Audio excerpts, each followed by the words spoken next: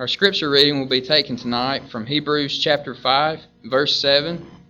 Hebrews chapter 5, verse 7, and I will be reading from the King James Version.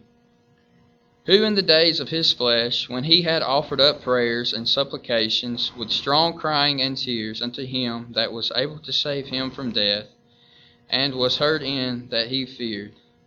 Tonight I want to direct your minds to the book of Matthew, chapter 26.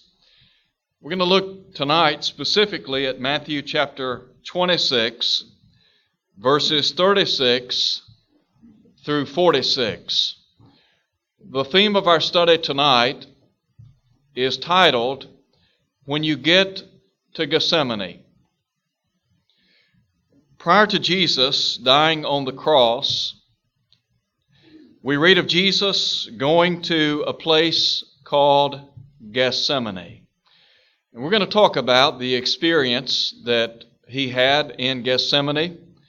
And we want to think very deeply about this serious point and time in his life. I do want to mention before we begin that we kicked off SOS again this afternoon. We had been somewhat out of pocket the last couple of months due to the situation here at the building, but now that things are beginning to take shape, we're going to try to resume our regular studies the first and third Sundays of every month at 5 p.m. We had an excellent turnout tonight, and we hope to have a great turnout again 2 weeks from tonight. But please be marking your calendars that SOS has resumed, and we want to do everything that we can to build on this class. All right, tonight we look at Matthew 26, and we think about the theme, When You Get to Gethsemane. As I said a moment ago, prior to going to the cross of Calvary, we read of Jesus and three of his very close disciples going to the Garden of Gethsemane, located not very far from the city of Jerusalem. And it was in the garden that Jesus literally poured out his heart to Almighty God. In Hebrews chapter 5 at verse 7, the Bible talks about who in the days of his flesh offered up prayers and tears or supplications with strong crying and tears unto him who was able to save him from death, and he was heard in that he feared. Jesus was about to experience Golgotha on behalf of the human family. The sins of the world would literally be placed upon his sinless head. And so we read of him pouring out his heart to Jehovah God. And I think about those of us who comprise the human family today. And it's true, we experience difficulties, trials, and tribulations in life. And so the question is not, will we go to Gethsemane, but when we get to Gethsemane. Because all of us, like Jesus, will experience moments like he experienced in the garden. And so when we face those difficult times in life, how do we face them? Are we equipped to face the Gethsemanes of life? Let me offer for you some suggestions that I believe are found in Matthew 26. When we look at the life of Jesus, we can see a pattern for how we should encounter difficulties in life. The first thing that I call your attention to is the people in Gethsemane. Look, if you would, at verse 36. In verse 36, the Bible says, Then Jesus came with them to a place called Gethsemane, and said to the disciples, Sit here while I go and pray over there. And he took with him Peter and the two sons of Zebedee, and he began to be sorrowful and deeply distressed. The first thing that I want you and I to see together is that when we face those difficult moments in life, when we face the Gethsemanes of life. What we need to surround ourselves with are God's people, that being saints, Christians. And you might ask the question, why do we need people with us in times of trial or in times of trouble? Well, I believe that we need them for support. Think about Jesus Christ, the Son of God. We can go back and look at John 17, his prayer to the Father. And Jesus, in the shadow of the cross, pours out his heart to God. His desire was that people might come to know him and his heavenly Father. He prayed for unity among all them that would follow the words of the apostles. But when Jesus went to the Garden of Gethsemane, he surrounded himself with three of his closest friends, Peter, James, and John. I don't think that this was something that was done in a haphazard manner or way. But rather, I believe that Jesus very carefully chose these men to go to the garden with him. Think back, if you would, in Matthew 17, when Jesus was transfigured on the mountaintop. Who did he take with him? The Bible tells us that he took with him Peter, James, and John. Some have called these men the inner three disciples. Jesus took these men, I believe, for a reason. And one of the reasons, as I suggested a moment ago, was for support. Note, if you would, what he says to the disciples. In verse 38, he said to them, "My soul is exceedingly sorrowful, even to death. Stay here and watch with me." Jesus is about to experience death on behalf of the human family. He's going to be separated from his heavenly Father for the first time. And so he needs support. When you and I face crises in life, is it not the case that we want people around us?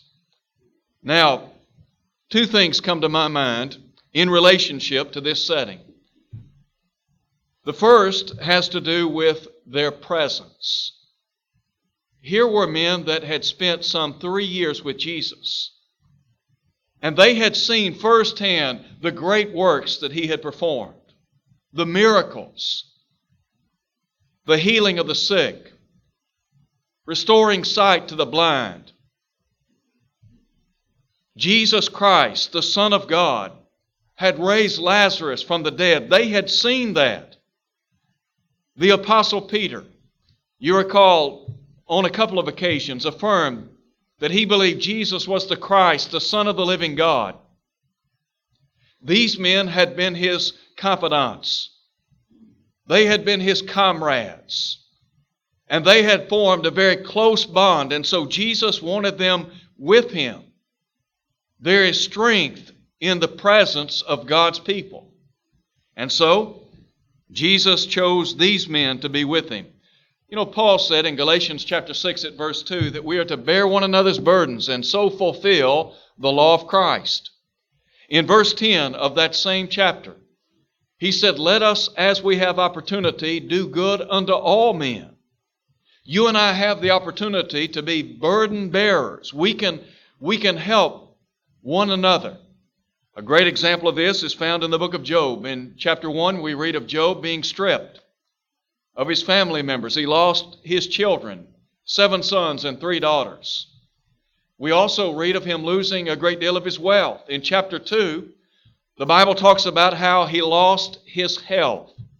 His own wife said, "Curse God," and died. The latter part of chapter 2, though, we read about the 3 friends of Job. And the Bible says they made an appointment to come together to mourn with him. They came to offer their presence, their support.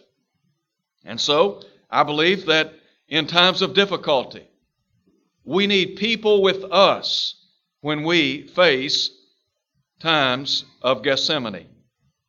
But then also, not only do we need one another's presence, but we need one another's prayers. Look again at what Jesus says to these men that we call apostles. In verse 41, Jesus said to them, "Watch and pray." Now, Paul makes an interesting request of the saints in Thessalonica in the long ago. In 1 Thessalonians chapter 5, verse 25, he said, "Brethren, pray for us." When you experience the Gethsemanes of life, when those difficult moments in life come your way, one of the things that you can do, one of the things that I can do, is ask fellow brothers and sisters in Christ to pray on our behalf. Isn't it encouraging to know that we have not just the privilege of prayer ourselves, but to know that other people can be praying on our behalf? When I read in the New Testament, one of the things that strikes me is that the early church, they were people of prayer. They were constantly praying to Jehovah God. And not only were they praying to God in relationship to their own needs and wants and desires, but they were praying for one another. Look at the life of Paul. When Paul wrote to the church at Thessalonica, he said he prayed for these people on a regular basis in 1 Thessalonians chapter 1 at verse 2.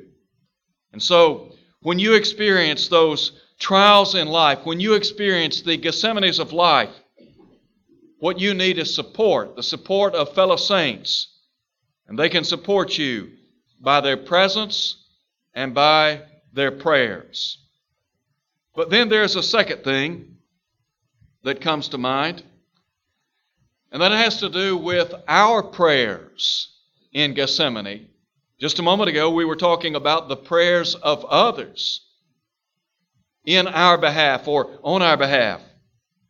But Jesus prayed in Gethsemane. As a matter of fact, you'll find 3 times Jesus bowing and praying to God the Father. And so we think about His supplications. Note, if you would, the contents of Jesus' prayer. Picking up in verse 39.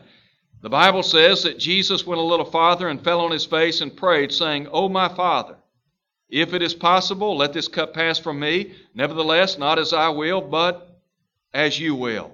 Verse 42, a second time, Jesus prayed, "O my Father, if this cup cannot pass away from me unless I drink it, your will be done." And then in verse 44, He left them, went away again, and prayed the third time, saying the same words. What do you take from that? If I were to ask you, what would be your interpretation of Jesus praying to God the Father these 3 times? What would you say? There are some things that I draw from this passage. Number 1, I'm reminded of the privilege of prayer.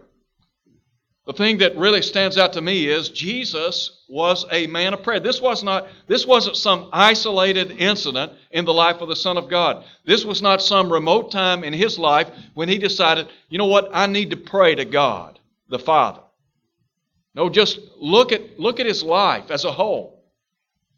When we read in the New Testament of His earthly ministry, over the course of about 3 years. In Luke chapter 4, we read of Jesus beginning His earthly ministry at the age of 30.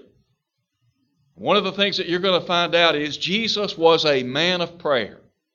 In Mark 1, verse 35, the Bible talks about Jesus arising a great while before day and going out into a solitary place and there praying to God the Father. What was Jesus doing? Well, He was getting up early in the morning, going out into that solitary place to a place where He could be alone with His thoughts and with His God. And He prayed. Also in Luke 5, verse 14, the Bible talks about how Jesus often withdrew into the desert and there prayed. Here was Jesus Christ, the Son of God, the eternal Word, the Logos, the one who has existed throughout all of time, right alongside God the Father and the Holy Spirit, spending time communing with His Heavenly Father in prayer. And then also in Luke 6, verse 12. Did you know that before Jesus ever selected the 12 apostles, the Bible says He spent the night in prayer to God? Just a moment ago when we had class, we talked about prayer. And during the course of our class, the question was raised, have you ever spent the night in prayer to God? I freely confess I have never spent the night in prayer to God. There wouldn't be anything wrong with that. As a matter of fact, it would be advisable. But Jesus spent the night in prayer to God. Prayer is a great privilege. As a matter of fact, Peter said, the eyes of the Lord are over the righteous. His ears are open to their prayers in 1 Peter chapter 3 at verse 12. You just think about what a great privilege it is to pray to God. Are you facing a Gethsemane in your own life? Are you facing some type of crisis? Some times of difficulty, hardship? Here's what you need to do. Pray. Prayer is a privilege. But then not just do we think about the privilege of prayer, but the power of prayer. Look again at what Jesus said to God the Father in His prayer. "O my Father, if it is possible, let this cup pass from me." Jesus believed in the power of prayer. Otherwise, He would have never said to God the Father, look, if there's some other way that your will can be accomplished, then let that will take precedence. Let that way come to pass. Now, you and I know that that was God's foreordained way to remedy the problem of sin. But Jesus believed in the power of prayer. And I think you and I need to believe. We need to understand that there is power in getting on our knees and praying to God the Father. How do I know that there's power in prayer? Let me give you two verses. The first is found in Hebrews chapter 4, verse 16. In Hebrews chapter 4, verse 16, the writer said, "Let us therefore draw boldly unto the throne of grace, that we may receive mercy and find grace to help in time of need." When we typically define grace, we usually say it is unmerited favor. That is, the unmerited favor of God. But I remember a professor that I had in college, Carol Ellis, who defined grace in these words. He said, it is somebody doing for you what you cannot do for yourself.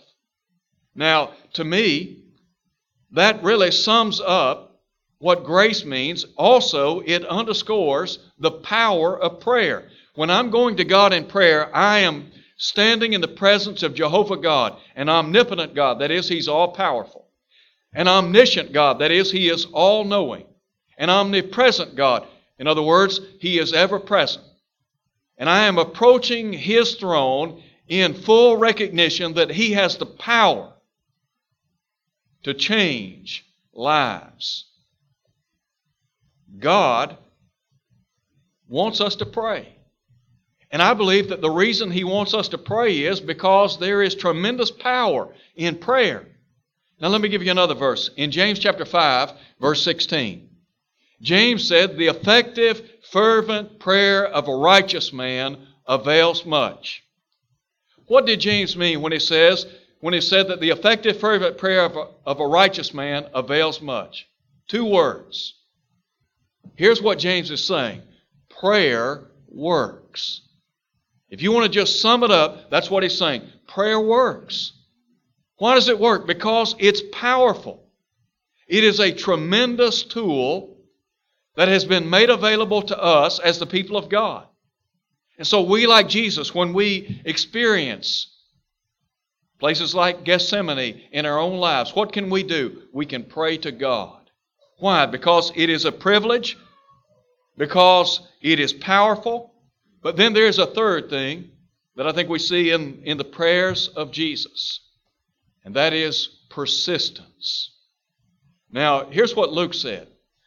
And Luke is simply putting in print or on paper what Jesus himself said.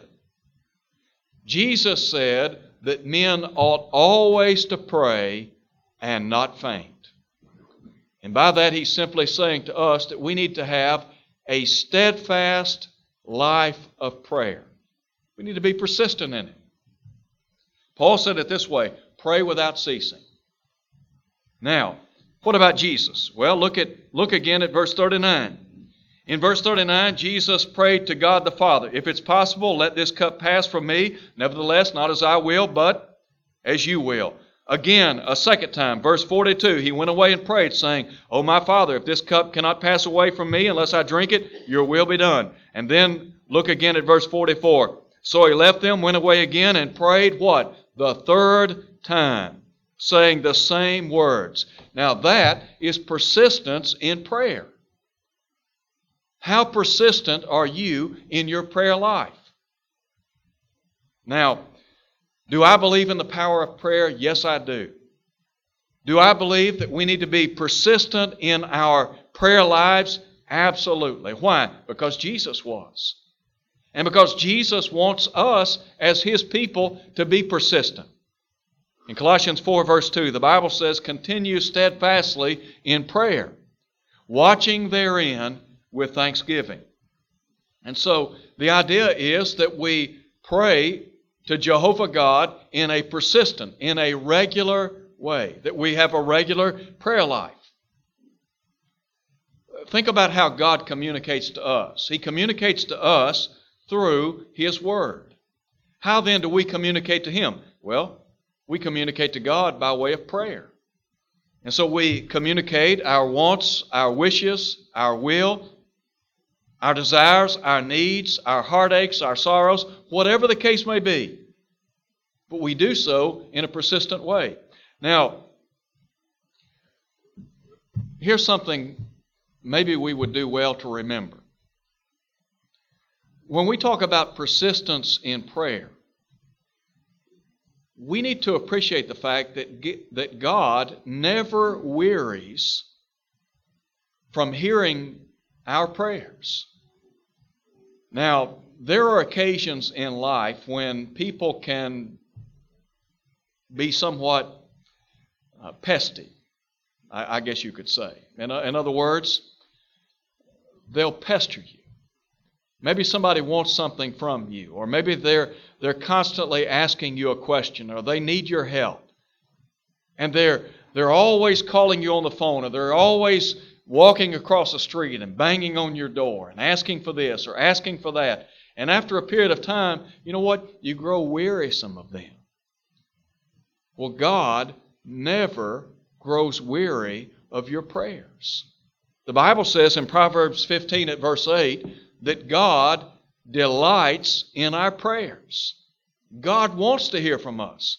And listen, we could pray to God 24/7. And that would not be too much. And so, persistent in our prayer life.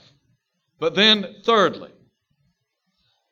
let me call your attention to His plea in Gethsemane. And really, His plea ought to be our plea when we face the Gethsemanes of life. And by that, we're talking about the submissive nature of Jesus. Look again at verse 39. You know, there's power in repetition. The more we read things, the more we think on things, I believe, the better we understand them. And so in verse 39, Jesus prayed to God the Father, if it is possible, let this cup pass from me. Now listen to Him. Nevertheless, not as I will, but as you will. Again, verse 42. My Father, if this cup cannot pass away from me unless I drink it, your will be done. Verse 44, Jesus again prayed, saying the same words. And I believe those same words would have encompassed, your will be done. We can always, as a people of God, have our say. We may not always get our way, but we can at least have our say. when we experience the Gethsemanes of life, you and I have the opportunity to pray to Jehovah God. But ultimately, we need to allow the will of God to take precedence in our lives. How then does this relate to me? When I think about Jesus and His plea to God the Father in relationship to the redemptive plan taking place, Jesus said, look, if there's some other way, let that way come to pass. But if not, let your will be done. When we pray to God, we can express our wants, our needs, our wishes, but ultimately we yield to His will. Now, have you ever thought that when we pray in a submissive way that maybe God doesn't necessarily answer us the way we want, but there's a silver lining in the way that it does answer it? Let me put it another way. Maybe God is using the Gethsemanes of life to teach us some things. When you and I go through the Gethsemanes of life, we can grow and we can learn from the various trials and tribulations that come our way from day to day. Let me just offer for you 4 things that I believe can come about when we experience the Gethsemanes of life. Number 1, when we face the Gethsemanes of life, it can help us to develop what the Bible calls patience or perseverance. In James chapter 1 at verse 2, James said, "Brethren, count it all joy when you fall into manifold trials, knowing that the trying of your faith works patience," or perseverance.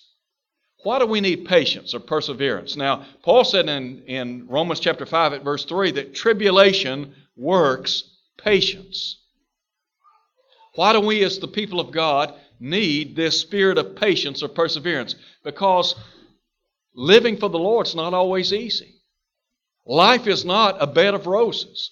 Just because you obey the gospel and just because you're trying to live the Christian life does not mean that you're not going to ever face any kind of hardship or any kind of trouble. As a matter of fact, you may face more hardship and more trouble because of your faith in the Lord. And so, the trials of life, the Gethsemanes of life, can help develop within us this spirit of patience or perseverance. Go back and look at the life of Job. When you look at the life of Job, think about everything that he lost. Job had 7 sons and 3 daughters, and he buried all of them at the same time. Job was a very wealthy man. Guess what? He lost all of that wealth, or a great portion of that wealth. Job, I assume, was a fairly healthy man, and yet he lost his health. Now, do you not think that Job experienced something like a Gethsemane? Well, how did Job react? What lessons do you think Job took from those circumstances that he encountered in his lifetime? I can tell you one of the things that came about as a result of what he experienced. It's called patience or perseverance. How do I know that? Because here's what James said in chapter 5, verse 11. You have heard of the patience of Job. When we experience the Gethsemanes of life, when we plead to the Lord, as Jesus did, for His will to be done, what we need to understand is God may be using these trials or these tribulations or these experiences to develop within us a spirit of patience or perseverance. Secondly, God could be using this particular Gethsemane in our life to help us discover perspective. Sometimes it takes difficulties for us to discover what's really important in life. Let me give you an illustration of this. Have you ever known anybody that's gone to the doctor and the doctor said, look, I've got some bad news. The bad news is you've got cancer. Well, the bad news is you've got some very grave illness. Let me tell you what. There are people in our world today, they've gone to a physician and they have heard those words. And maybe the focal point in their life had been their job. Maybe it had been some kind of recreational pursuit. Maybe it had been about making money. Maybe it had been about this or that. And then all of a sudden, when they go to the doctor and they hear those words, cancer, or some other type of grave illness, all of a sudden, there is a sense of clarity. In other words, adversity can help bring clarity to life. It can help us to focus in on those things that are most important. This morning we looked at Ecclesiastes 12, verse 13, where Solomon said, fear God, keep His commandments. This is man's all. You experience a Gethsemane in your lifetime.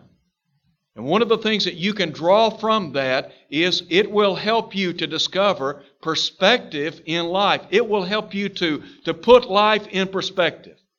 It'll help you to come to appreciate what life is all about. And I can promise you this, there are a lot of people in our world today, if you were to ask them what's life all about, they couldn't for the life of them tell you. On the other hand, there are a lot of people that can. It's because they've experienced something like Gethsemane. A third lesson that I believe can be drawn from Gethsemane is that it deepens our faith and piety. You want to grow in your faith? You want to grow in your trust to the Lord? Then experience a Gethsemane. Here is Jesus on His knees praying to God the Father 3 times, if it is possible, let this cup pass from me. Nevertheless, not as my will, not my will, but your will be done. You want to talk about faith and trust. I mentioned a moment ago Job. And I think about everything that Job experienced in his lifetime. Here's what Job said over in chapter 13, verse 15 in his inspired book. Job said, though he slay me, yet will I trust him. What about Paul when he had a thorn in the flesh? You remember he besought the Lord 3 times that thorn in the flesh would depart from him. And God responded by saying, my grace is sufficient for you. For my strength is made perfect in weakness. What was the Lord trying to say to the Apostle Paul? He was saying this. Paul, I want you to trust me more deeply. You and I, we have to learn to depend on Jehovah God. Not just in the good times, but also in the bad times. When we experience the Gethsemanes of life, it helps us to deepen our faith and piety. And then finally, I believe that the Gethsemanes of life will help us to dwell on God's providence and His promises. When you experience the Gethsemanes of life, one thing you have to realize is this, and that is that God is sovereign. He is over all.